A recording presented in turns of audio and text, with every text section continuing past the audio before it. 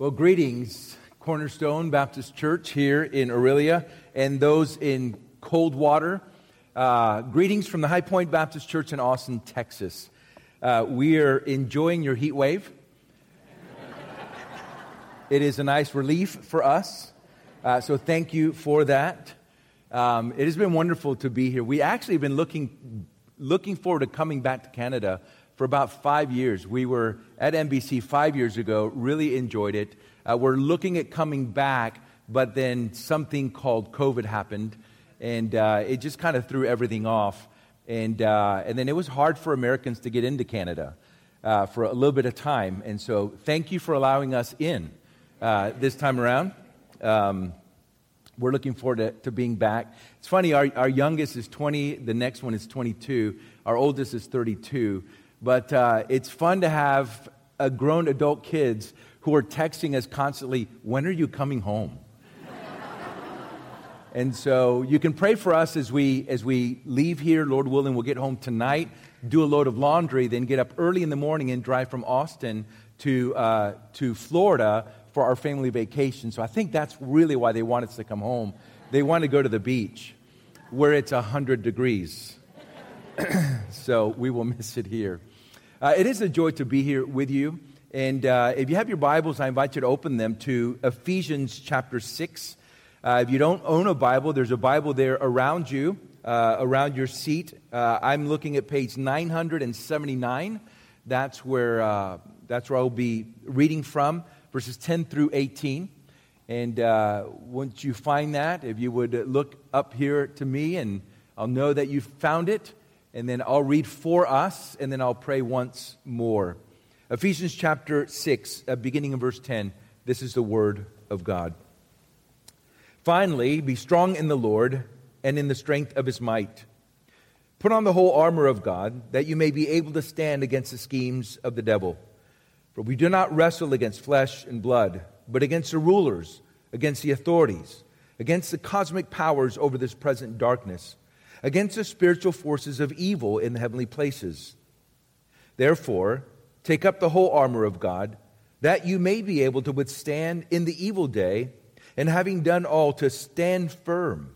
Stand therefore, having fastened on the belt of truth, and having put on the breastplate of righteousness, and as shoes for your feet, having put on the readiness given by the gospel of peace. In all circumstances, take up the shield of faith, with which you can extinguish all the flaming darts of the evil one.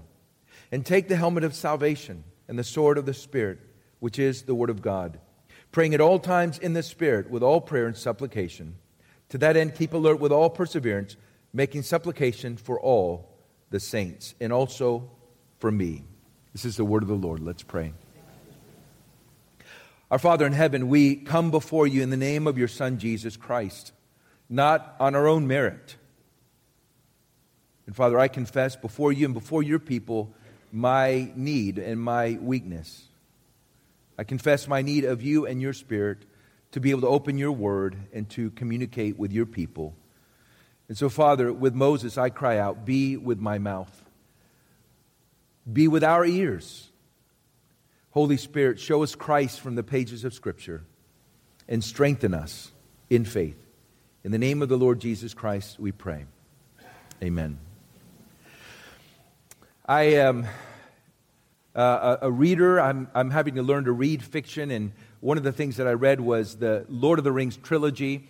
It's not my wife's favorite genre, and so I watched the movies and I read the books, and I was really impressed with how well Peter Jackson was able to condense that. I think in part is that Tolkien just explains in such great detail scenes that it actually is quite helpful to put it in a movie.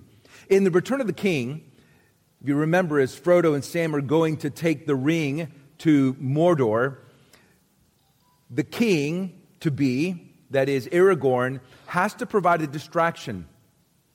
He's let go of the remaining armies, and so it's just a small army left. The armies of Rohan are with him, and they're going to basically go to their deaths in order to provide a distraction for Sam and Frodo to take the ring to Mount Mordor and to destroy the ring.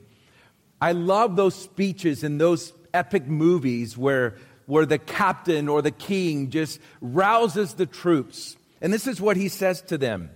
Sons of Gondor, of Rohan, my brothers, I see in your eyes the same fear that would take the heart of me.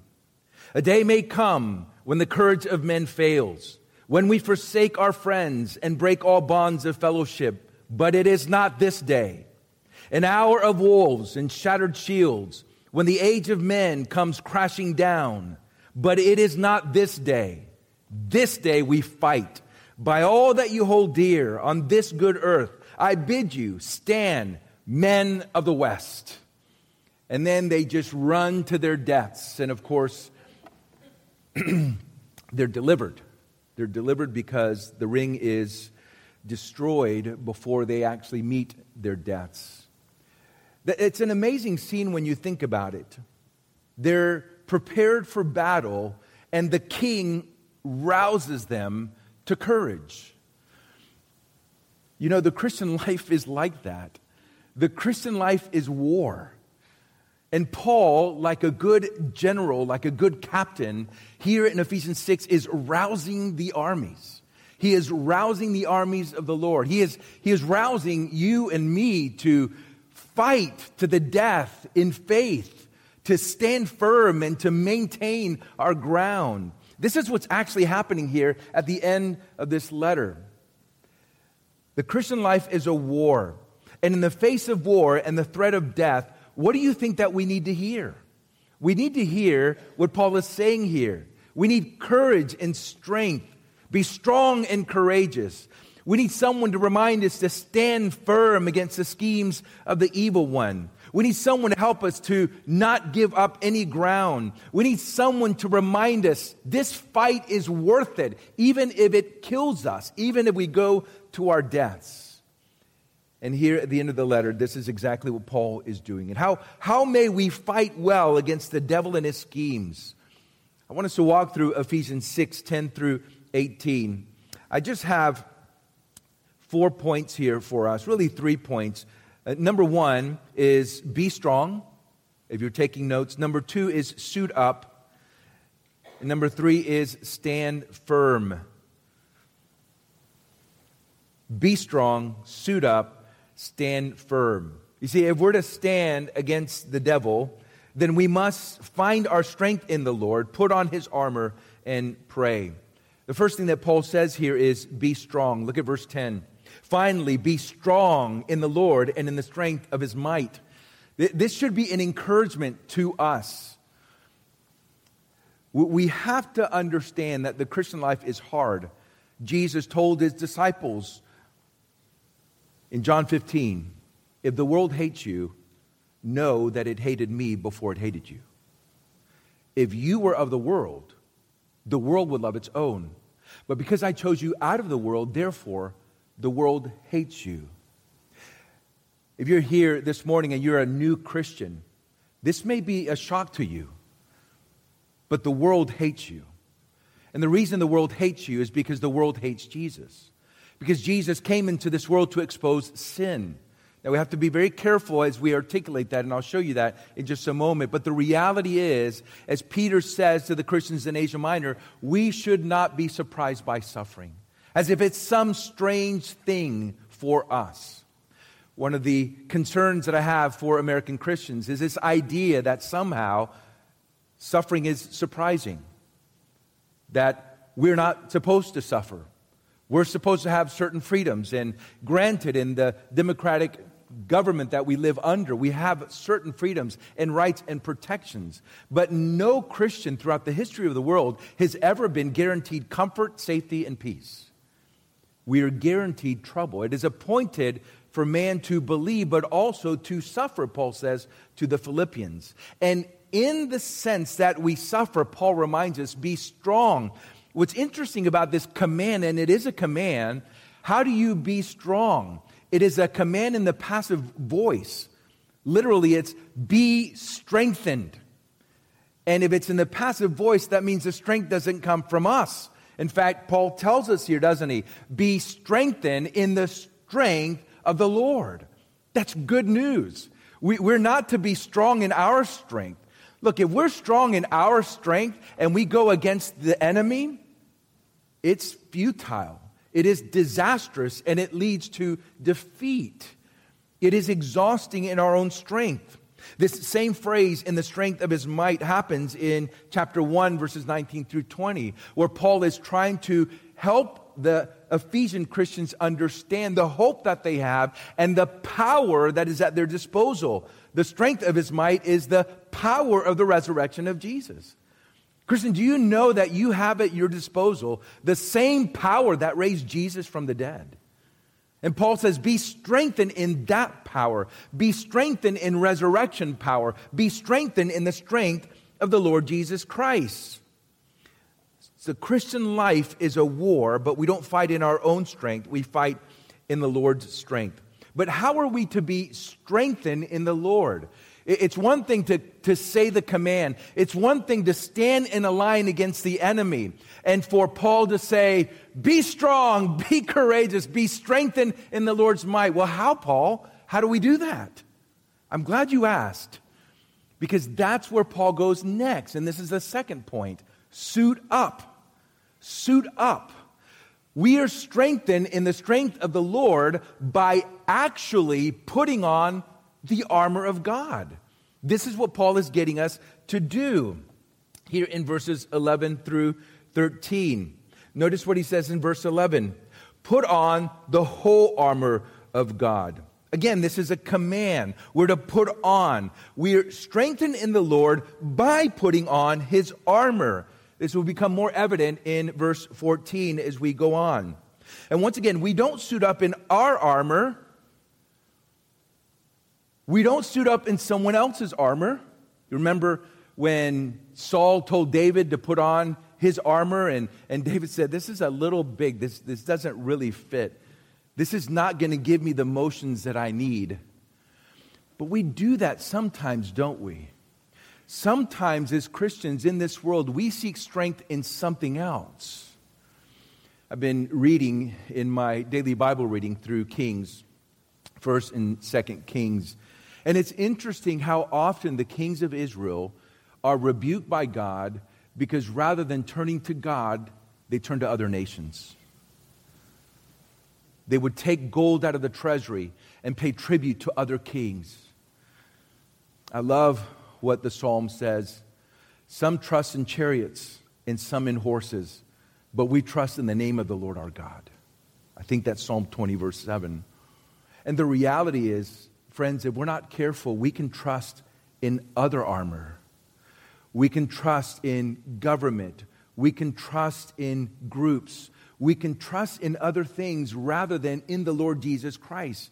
In order for us to put on the strength of the Lord, we have to put on his armor, God's armor. And this is what Paul is trying to help us to understand. This is the armor of God that he gives to his Messiah in Isaiah 59 to rescue his people and to save his people and to judge his enemies. This language of the armor of God comes from the Old Testament, where God promises to give his Messiah, his anointed king, his armor to defeat the enemies of God's people, to rescue them and to defeat the enemies. This is the armor that we're to put on, God's armor. And why do we need to put on God's armor? The very purpose is right there in verse 11. Put on the whole armor of God, that, there's a purpose statement, so that you may be able to stand against the schemes of the devil. This is why we must put on the armor of God, the purpose for which is so that we would be able to stand against the schemes of the devil. Now, listen for that word stand as we go through, because it becomes an important word. In fact, I would argue this is the main emphasis of this text, is standing firm. We put on the armor of God because that's where we get our strength, and that's the means by which we stand against the enemy. Note, it's important to identify our enemy. Look at verse 12. For we do not wrestle against flesh and blood, but against the rulers, against the authorities, against the cosmic powers of this present darkness, against the spiritual forces of evil in the heavenly places. If you're going to go to war, you better know your enemy. Because if you don't know your enemy, you might die by friendly fire or kill friendlies. And the reality is, as Paul reminds us, look, we're not battling against people. Our battle is not against human beings. It is not against flesh and blood. It is against the cosmic powers, the demonic realm. Paul speaks of this in chapter 1, and the good news, as he reminds us, is that God has exalted Jesus Christ as King of Kings and Lord of Lords over all powers and over all names, including the demonic realm. But that's our enemy. Now, the enemy uses all kinds of means and all kinds of resources against us. But one of the things that we have to understand is that the people out there are our mission field. And they're hostile to Christians because they don't know Christ. And the world does hate us because we're not of the world.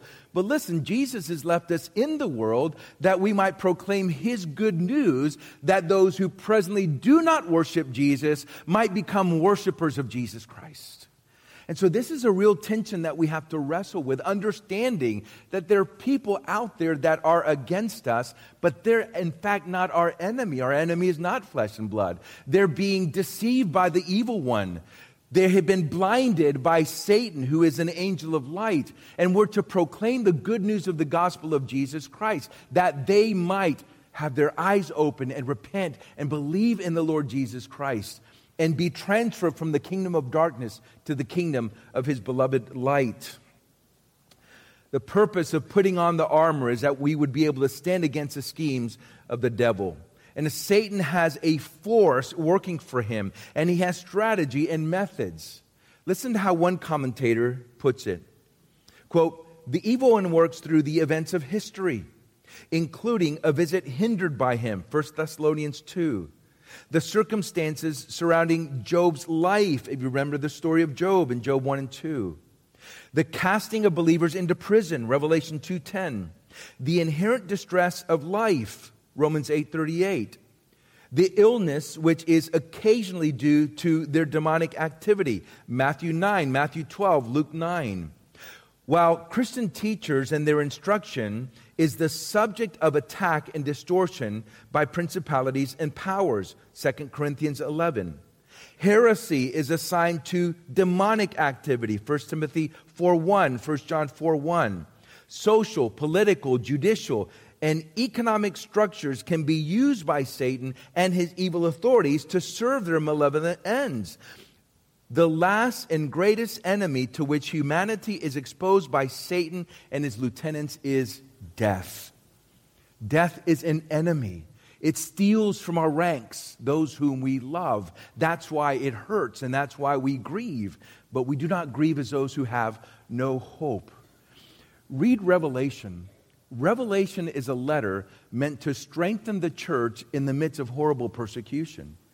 And in Revelation, John reminds us, under the inspiration of the Holy Spirit, how Satan uses governments, the beasts. How Satan uses false religion, the false prophets. How Satan uses corrupt culture, the prostitute, the city, Babylon. And so Satan is at work behind all those things. But listen, it's not just that hostility against us that we feel from governments and false religion and even corrupt culture, but it's the deceptions that he throws at us that lead us away from the Lord and towards sin. I don't know about you. I am tired of sinning. Aren't you tired of fighting the same sins over and over and over again?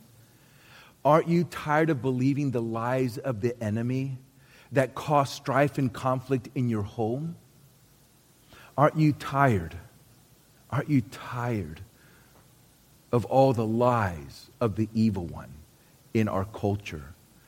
This is all demonic activity, and we need to understand it as such. And this is the battle that we face. Satan is confusing people about their gender. Satan is confusing people about what marriage is and isn't. This is a demonic battle.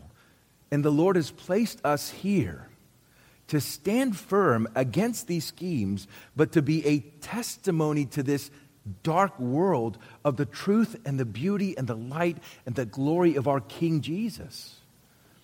And so we need to know who our enemy is.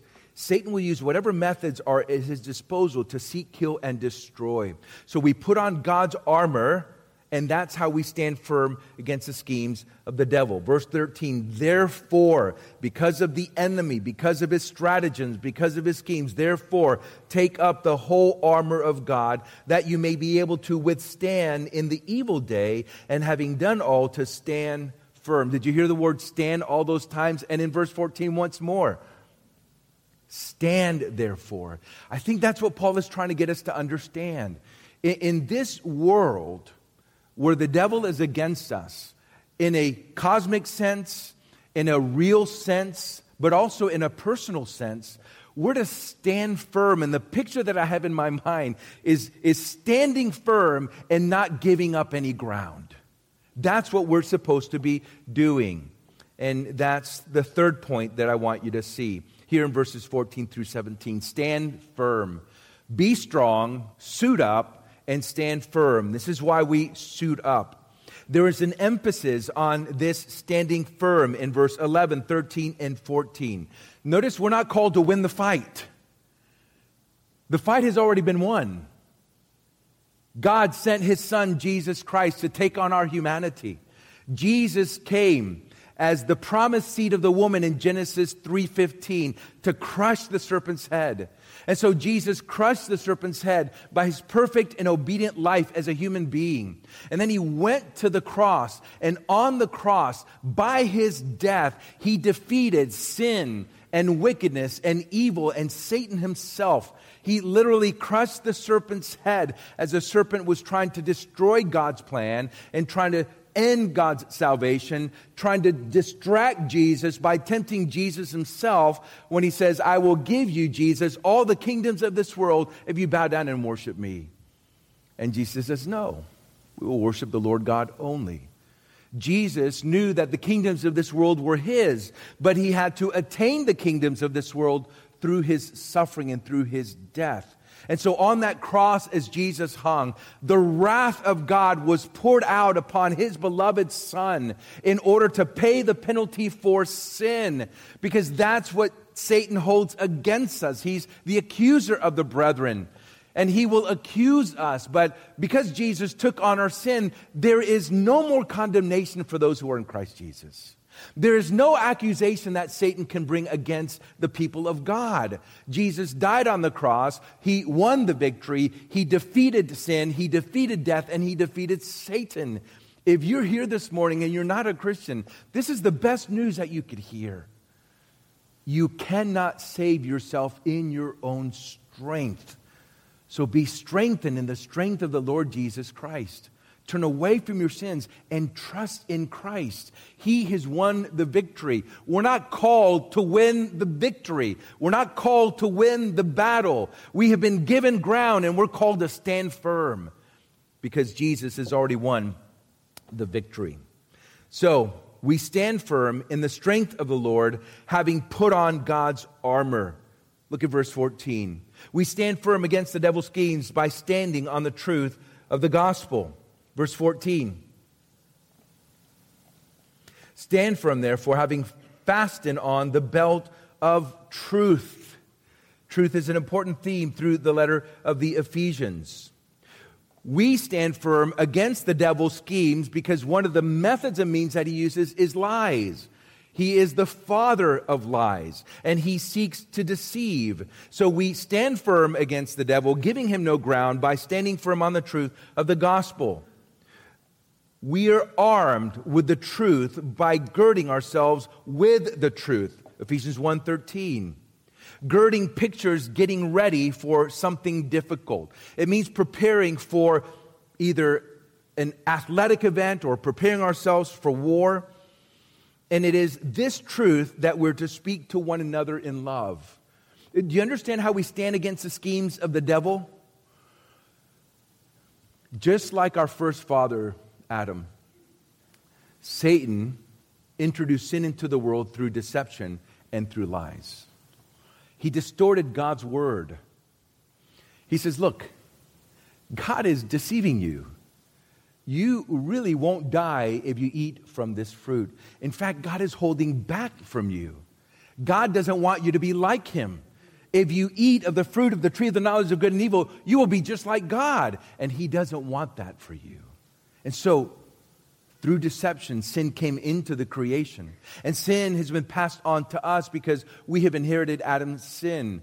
Satan's schemes are still the same. He works through deception. And we're constantly believing his lies. That marriage you're in, if you were just with another woman, you'd be much happier. You know what? If you had a better husband, you'd be more secure.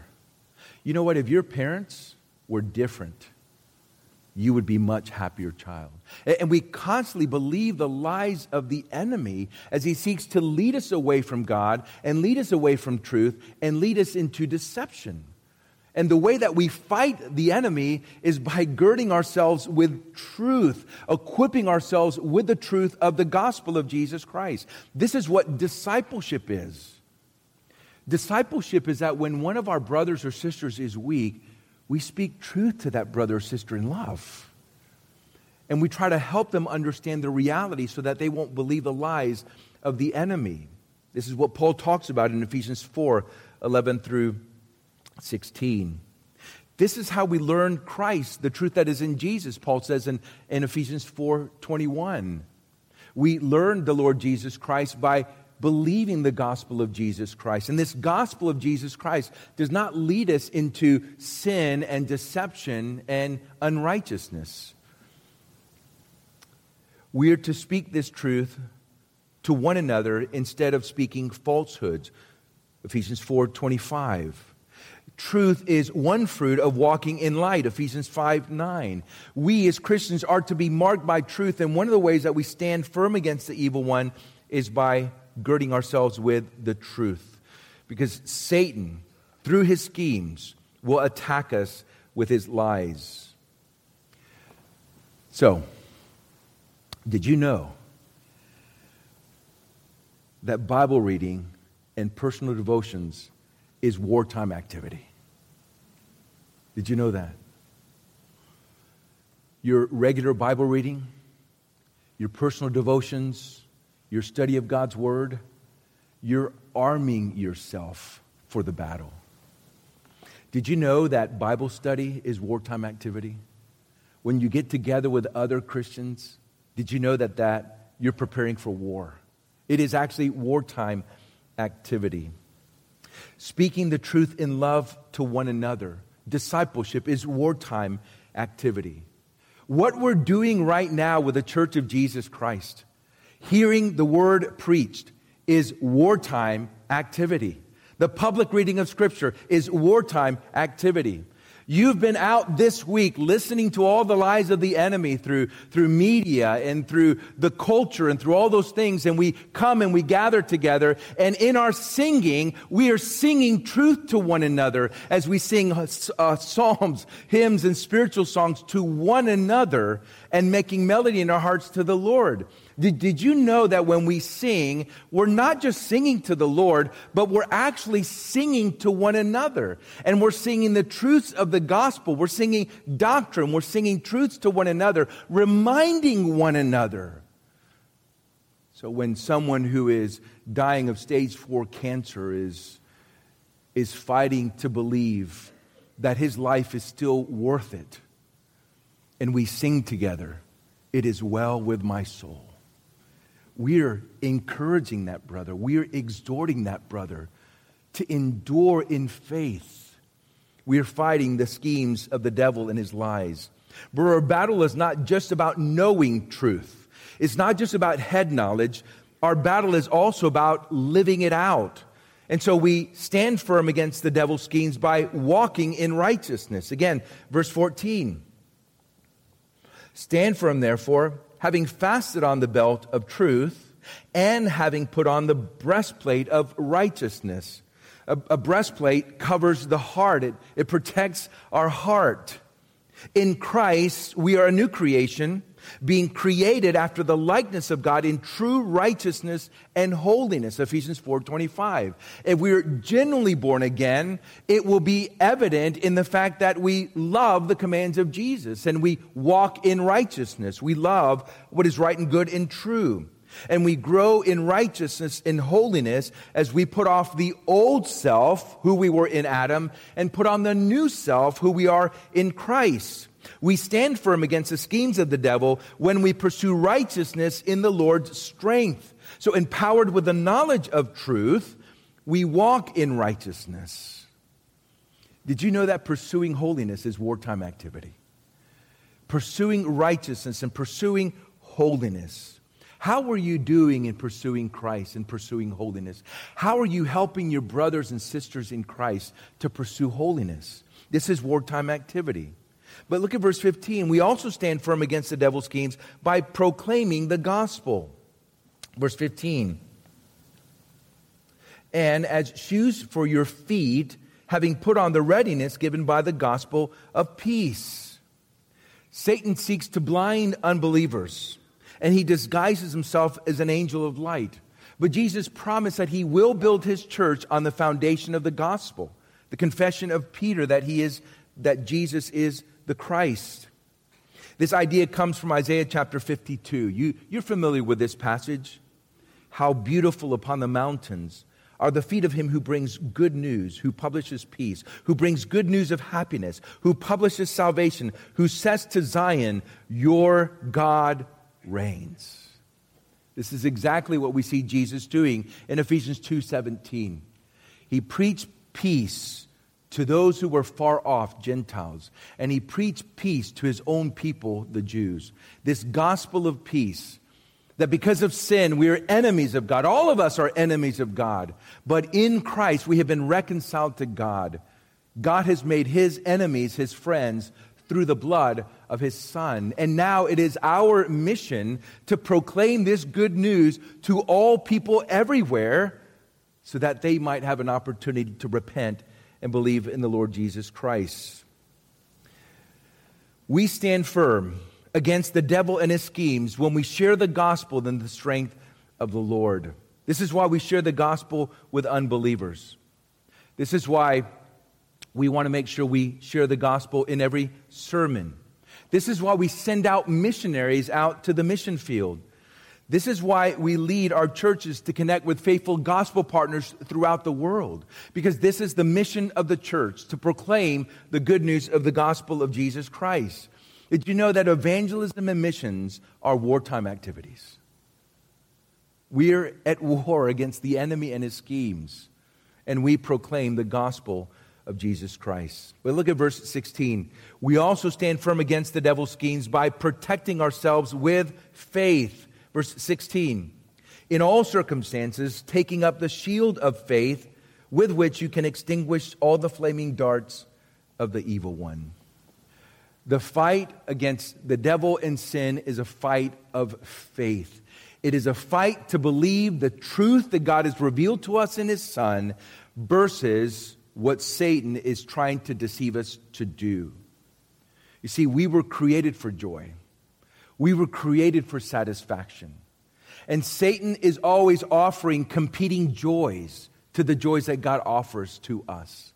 It's the same thing that happened in the garden. It's the same thing that happens to us every day. Satan is lying, offering competing joys and satisfaction, and we must believe the truth of God by faith. We were saved by grace through faith, not our own works, Ephesians 1:13, Ephesians 2:8. And through faith in Christ, we have bold access to the Father, Ephesians 3:12. And Christ dwells in our hearts through faith, Ephesians 3:17. You see, when we believe in Jesus, his word, his promises, his warnings, the devil's arrows will have no effect. When he tries to tempt us with competing joys to what God offers, we won't take the bait. We stand firm against the devil and his schemes when we believe Christ and his gospel. But look again in verse 17. We also stand firm against the devil's schemes by remembering our salvation. Again, verse 17. and take the helmet of salvation and the sword of the Spirit, which is the Word of God. The helmet covers the head. This kind of points to our thinking. We have to have right thinking about who we are in Christ. And it's no surprise that Paul begins Ephesians with the reality of our union with Christ and all the spiritual blessings that we have in Christ. He's reminding us of the salvation that we have. Satan will tempt us to doubt and despair over our salvation. He'll try to undermine our assurance. Satan is a deceiver. He'll lie. He'll offer you a competing promise. And when you take the bait, he turns against you and he accuses you. And then he says, why would God want anything to do with you? Look at what you've done. Or maybe he keeps bringing your past back up to you. Do you really think God could forgive everything that you've ever done? God knows who you are. God knows what you've done. And we put on the helmet of salvation and we remember the truth of the gospel. We remember what God has done for us in Christ. We look at all the spiritual blessings that we have in Christ pointed out in chapter 1. The promises that we have now already. Election, justification, forgiveness, adoption. God chose us before the foundation of the world. Listen, God knows everything about you. Even the things you're trying to hide right now. And he still loves you. God knows everything about you, about your past. He knows everything that you will do. And he still chose you to save you. And he is now at work to conform you to the image of his Son. One of the beautiful images of salvation is in Ephesians chapter 5. Jesus came from heaven to earth to pursue the bride that didn't love him. And Jesus came to win her love. And what Jesus is doing is he doesn't choose a perfect bride. Jesus chooses the bride that didn't love him, that was pursuing other lovers. And Jesus has caused his love to win us and to draw us to himself. Do you know what Jesus is doing now in all our lives? Those of us who are in Christ, he is cleansing us by his word. He is washing us in his love. And he is preparing us so that on that wedding day, we will be able to wear that white wedding dress. Not because we deserve it, but because he loves us. This is this beautiful forgiveness of sins that we have in Christ. But there are promises not yet realized, our future inheritance that awaits us. Because we are justified, there is no condemnation for those who are in Christ. Because we are forgiven, there is no guilt for the sins that we have confessed. And because we are adopted, nothing can separate us from the love of God in Christ Jesus. Friends, do you understand that? Because God loved you, nothing can separate you from the love that God has for you in his Son. God loves us like he loves his Son. And that is a glorious promise and a tremendous affirmation. We stand firm when we believe the truth about Jesus and the salvation he has won for us. We also stand firm against the devil's schemes as we use Scripture against him. There in verse 17 again. And the sword of the Spirit. Take the helmet of salvation and the sword of the Spirit, which is the Word of God. This is the only offensive weapon in the arsenal here. The sword of the Spirit is the Word of God, the truth, the gospel. The Word of God is made active by the Spirit. We battle against Satan and his schemes, standing firm on this Word, just like Jesus did. When Jesus was tempted by Satan in the wilderness, how did Jesus respond? He quoted Scripture back to him. This is how we battle against the enemy. This is why it's important to memorize Scripture. Scripture memory is wartime activity. We memorize Scripture so when Satan tempts us or when he tries to deceive us, we know the truth and we give it back to him. We speak the truth back so that we will fight against his schemes. Parents, did you know that being with your children at home, teaching them Scripture truths and Scripture songs and Scripture memory is wartime activity? Do not think that you're not doing a great work just because you're at home with your children. That is important work. It is vital work. And it is wartime work. As you are preparing those little hearts and minds, and you're instructing those little hearts and minds with the truth of the gospel of Jesus Christ, you're building in them a framework of doctrine and a framework of truth. You are preparing your children and equipping your children to go out into the world. Parenting, discipleship at home is wartime activity. Finally, verse 18, we stand firm against the devil's schemes as we pray. Look at verse 18. Praying at all times in the Spirit with all prayer and supplication. Notice what Paul says. The all here becomes important. Praying at all times. This means in every circumstance and in every situation, praying all the time in the Spirit, in the strength of the Spirit, relying on the Spirit, with all prayer and supplication. In other words, we pray all kinds of prayers, not just one kind of prayer, but all kinds of prayer. We can pray arrow prayers. That's what I call the prayer that Nehemiah prayed when he was about to go before the king. And he was a little surprised, and he's like, oh, okay, Lord, here we go. I need you right now. There's some times where we just need to shoot a quick arrow up to the Lord. We're right in the midst of the moment, perhaps facing a temptation, and we just pray a quick prayer. Lord, please help me right now.